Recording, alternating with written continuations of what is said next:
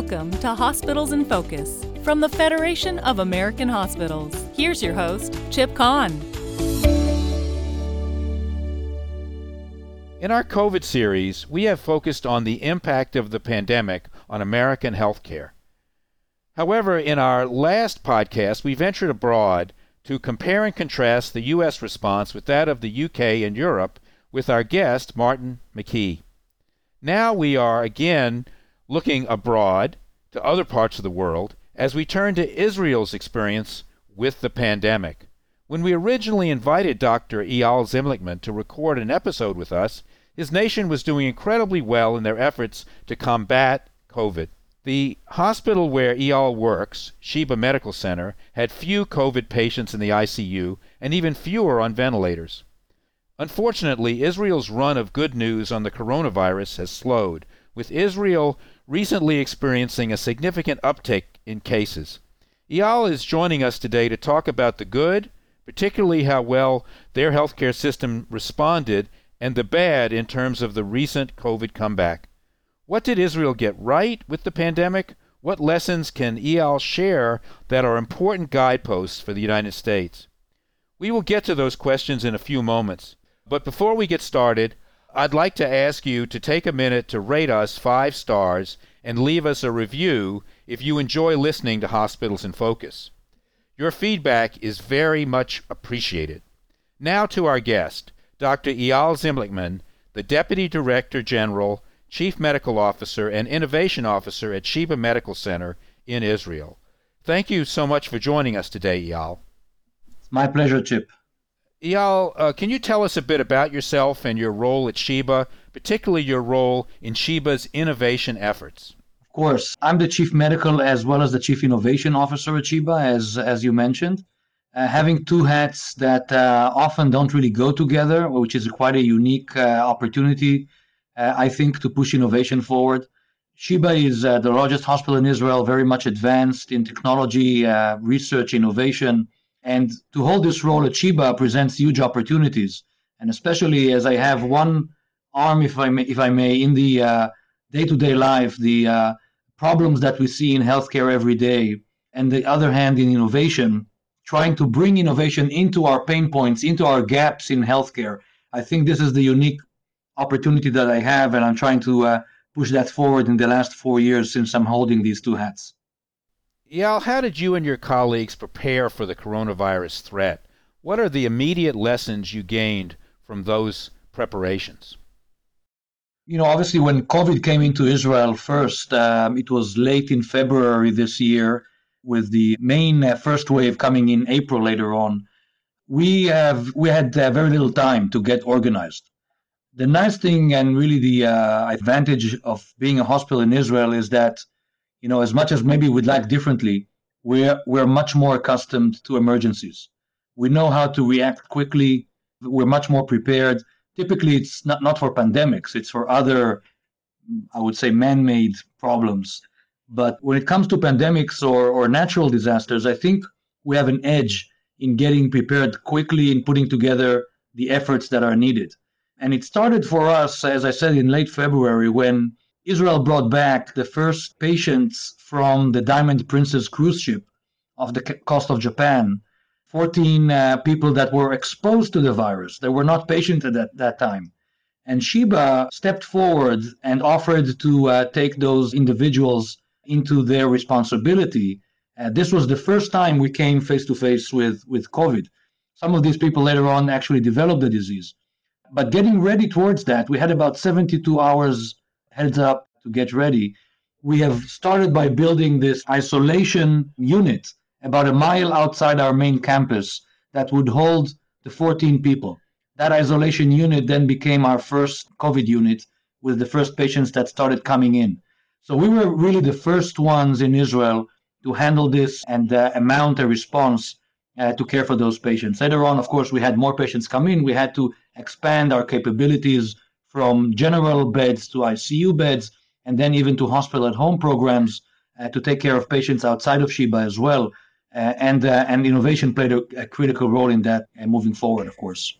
Israel had a relatively low incidence during the first few months of the pandemic. What do you think Israel did at the beginning to get such a good result? And why do you think there was such a difference in those early days, sort of in the general community, between Israel, the United States, and the European experience? From my perspective, it's pretty obvious. It's the quick response and shutting down the international travel that Israel was really one of the first ones to do in the world. I remember when we closed the skies to most of the countries in the Far East, we got a lot of criticism for that. Then we were the first to shut down flights from most of Europe when things started getting bad in Europe. And we got a lot of criticism for that. I remember the Italian ambassador, filing a complaint at the Ministry of Foreign Affairs in Israel, saying, how can you shut down the skies with Italy, which is a great and, of course, collaborator and a friend of Israel. So it wasn't clear at the time. Now it seems very natural, of course, as we think back. But at the first initial days, it wasn't something that was taken lightly. Still, we made that decision. In Israel, it's actually simpler because you only need to shut down the main airport. Ben Gurion Airport brings in about 98% of international travels into the country. So you have one port of entry, unlike many other countries, and it's very easy to do. So once we shut that down, we had some patients that came in previously to that, but it was much easier to manage the expansion of the pandemic in Israel. And that is why we had very low numbers initially. Then, of course, very quickly we went into a lockdown. I think, again, we were one of the first countries to go into a full lockdown, which at the beginning was caught as something that was very peculiar by many countries, but with time proved itself to be very valuable. So we ended up with the first wave of the virus while other countries were going through catastrophes like Italy and in many places in the US as well. We finished our first encounter, the first 3 months, with only about 16,000 patients in total and only about 300 people dead, which was very, very low compared to anything else you've seen in other countries. And that's the good part, of course. Now there has been some uptick in cases. What does the situation look like on the ground in Israel in terms of the volume of cases, hospitalizations, and deaths? And what do you attribute the uptick to after having performed so well in the first months of the pandemic? Well, we did everything we had to do, and it was a fabulous response, which was a model to other countries up until we decided to open the lockdown. And then we made our first mistake, and that's a lesson for the world to hear, of course. What we've done is we've opened too quickly. We opened restaurants very quickly. We reopened schools very quickly. We reopened synagogues and mosques and praying halls very quickly. Much quicker. We know that, of course, now in hindsight. That is why we started seeing an uprise of cases. I believe it started mainly because of schools. We've seen many outbreaks in schools. And once you have children who are, of course, not so much affected by the virus, they develop a very mild disease most of the times, they infected their parents, and their parents infected grandparents and so on. So we started seeing this as an upward problem. What we have today, because of that, and we're about a month and a half into the reopening, what we're seeing now in Israel is about 2 to 3 times more patients every day than we've seen at the peak of the first wave. So much more patients every day that are contracting the virus and the disease. However, we're not seeing an overflow into hospitals. We're still seeing a low number of severe cases. We're still seeing a very low number of ventilated cases. Just to give you the updated number from today, I think we're at about 55 ventilated patients in the entire country, which, of course, you might see in some hospitals in New York during the pandemic in one hospital. So this is the entire country, a country of just under 10 million, with 55 ventilated patients in the entire country. And that means that we're still doing something well. And to put a point to that, what we're still doing well, although we're seeing about 17 to 1,800 patients, new patients every day, is we're keeping our elders safe. We're doing a very good job right now at keeping the disease to the younger populations. The average age of people that contracted the virus in Israel right now is 40s to 50s. And most of them, of course, are younger than that. That is why we don't have severe cases as much as maybe the other countries have. That is why we don't see too many ventilated patients. That is why our mortality is still one of the lowest in the world. And as long as we can keep the elderly safe, I think we'll be okay. Let's drill down a little bit more on that, Eyal. Many deaths in the United States have been attributed to the spread among vulnerable nursing home residents. And as you said, Israel has just done a better job of focusing on that. How did you deal with that in terms of senior living and senior centers? Was there purposeful focus early on and into the uptick now on elderly populations? Why do you think there was such a difference between our country in this regard and yours? Well, for sure. I think, we had a couple of cases in the first wave where we had outbreaks in nursing homes. And we've learned our lessons from that. And I think that is one of the things where we have improved from the first wave to the second wave we're in right now. The government has brought in a person to specifically manage a group of leaders right now who are dealing specifically with this problem, who are putting in regulations to prevent these outbreaks. They're working with the nursing homes. They have day-to-day contact and communication with all the nursing homes in the country. And we actually are utilizing, something like our National Guard here in Israel to work with the nursing homes and keep them safe. So we have put a national effort on these nursing homes. There's been a national program there's a name, there's a person leading it. It's really got all the support from all the different offices in the government. And I think this is something that is really, really working well. It's sometimes at the expense of, people who can't leave their nursing home, who need to stay locked in, but we're providing them everything they need. They're getting their food supply. They're getting communication with family members. We've actually utilized technology to allow senior people living in nursing homes to communicate very well through video with their family members who can't come in and see them face to face. We're really looking at all of these different problems, bringing in medications that they need, bringing in medical staff to treat them, and so on. So the focus on nursing homes has really been working well for us, and I think we're seeing the results. On top of that, we're keeping senior people at home. We understand we've mapped out people that need to stay home, people that need help with groceries, with any types of supplies, with communications, and we're providing help to those people at home who need help. So that's been a major effort that is, I think, working very well right now. Also, clearly, for the seniors you just described, as well as others, the pandemic is causing a change in healthcare delivery, both for the COVID patients as well as non-COVID patients who during this time require medical diagnosis and treatment for other conditions. What are the innovations that you think could come out of this that you're driving at Sheba or are being driven generally in Israel? We've been very much focused. We have an innovation program at Sheba. It's actually a global ecosystem that we're leading called ARC, ARC, stands for Accelerate, Redesign, and Collaborate. And ARC, when coming into this COVID crisis, we've made a decision on early March to have ARC completely focus on this COVID crisis and come up with solutions. Of course, when people talk about innovation for COVID, we typically think about vaccines and medications and so on, but many other innovations are needed.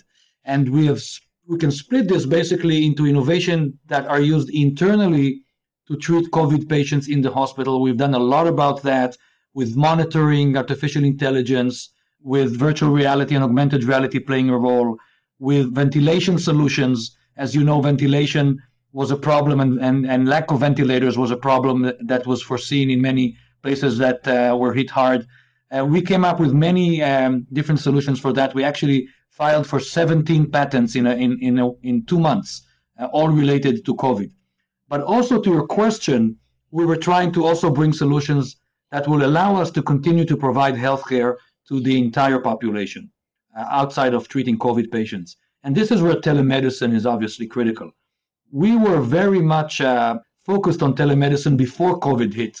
We developed a very advanced telemedicine platform that for us came in right at the right time because we've put it to the use when first COVID patients came. And it allowed us to continue most of our operations, most of our ambulatory operations through telemedicine, going through this when everybody was in lockdown and people couldn't come to the hospital. So while many hospitals in the States, I know, were suffering a lot from the incredible drop they've seen in ambulatory services and elective services, we have not seen that drop because much of that has moved on to telemedicine. And in that regard, I think we were very successful also with hospital at home programs, hospitalized patients at their own homes, chronic disease management through telemedicine, of course, just providing consultancies and video visits through telemedicine, and psychiatric evaluations and so on. Really, the list is very long, but it allowed us to keep a big chunk, more than 80% of our volume still alive, even through the hard times of COVID. Hopefully, Eyal, we'll have a vaccine sometime at the end of the year or maybe in the first few quarters of next year. And at some point in 2021, hopefully life will get back to some status quo ante. Assuming that happens, and heavens hope it happens, what do you think of the innovations you were just talking about? What do you think will stick? What will become basic practice that wasn't there before COVID? Well, that's a great question. We're looking, many of us, dealing with innovation, specifically digital health, are looking at COVID as a watershed event. We're seeing huge change that is not just related to the technology that's developed now, but also to the acceptance of this technology by the medical staff. And I'll give you an example. We have been using a technology that allows us to examine patients from afar. That's been always a problem with telemedicine. Telemedicine allows you easily to converse and maybe view the patient through video. But if you need to listen to the heart or lungs or look into the throat or the ear of a patient from afar, that typically was not possible. Now there is technology that allows us to do this. We were using it pre-COVID to examine patients at home, but most physicians were hesitant to use this type of technology. They were saying, for me to examine the patient, I have to be at the bedside. I have to be able to touch the patient. It's something that has to be intimate between me and the patient. When they didn't have an opportunity to do it this time with COVID, either because patients were at home and couldn't come in because of the lockdowns, or because they were in the hospital and the patient was in another room and they wanted to reduce exposure time to patients, we started seeing physicians using this technology more and more.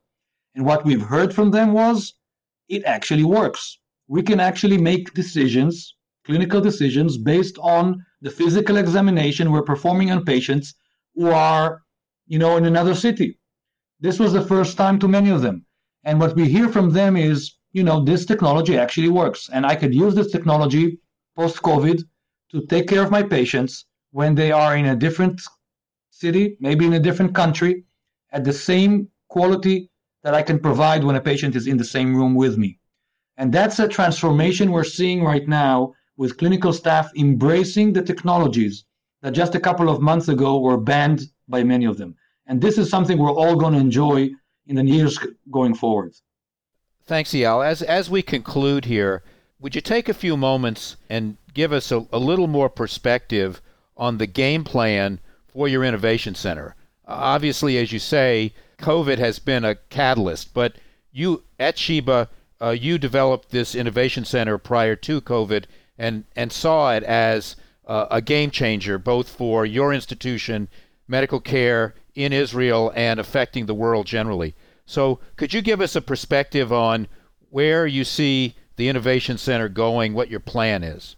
So as mentioned, ARC, which is our innovation program, is an ecosystem. It actually includes about 15 academic medical centers from around the world, mostly North America, about 10 strategic industry partners, large companies, such as Microsoft and Boston Scientific and Johnson & Johnson and others, and about 40 startup companies that are designated as ARC members and have access to the entire ARC community.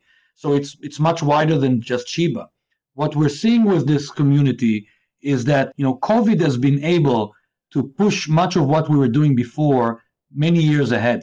When I had to predict where medicine was going, I typically said that by the year 2030, healthcare would be going through an immense digital transformation. I typically would say that we would not be able to recognize healthcare 10 years from now if we were to have a glimpse into the future. I think that scope of 10 years might now become 3, 4, 5 years. So COVID will push things to change much more quickly. We'll do in 3 to 5 years what we were expected to do in 10. This is the positive thing of a tragedy like COVID, or looking at the quarter full glass, if you may. I'll also mention that from our perspective, this was in many ways the perfect storm, because building ARC and then having ARC meet COVID was a perfect storm for us. It was a case study of what can you do when you have a very structured innovation program, working in collaboration as in partnerships with a very large industry, and then working towards a common goal of defeating COVID. We've managed to do so much in such a little time. In 3 months, we've had 40 different inventions, 17 of which were patented, 12 of which are already commercialized in 3 months. This is typically what we would do in a year. And I think it was a great case study for all of us to learn what can happen when you build a very structured approach to innovation and work in a community together. The possibilities are endless. Eyal, thanks for your perspective from your experiences of coronavirus in Israel. You provided much food for thought, and you are an important voice with messages that I hope we here in the States will take to heart. And good luck on all the good work that's being done by the Innovation Center. I think it'll make a big difference in the world, and clearly it's making an immediate contribution now, as you described. Thanks so much. Thank you, Chip, and looking forward to better times ahead, and hope everybody stays safe.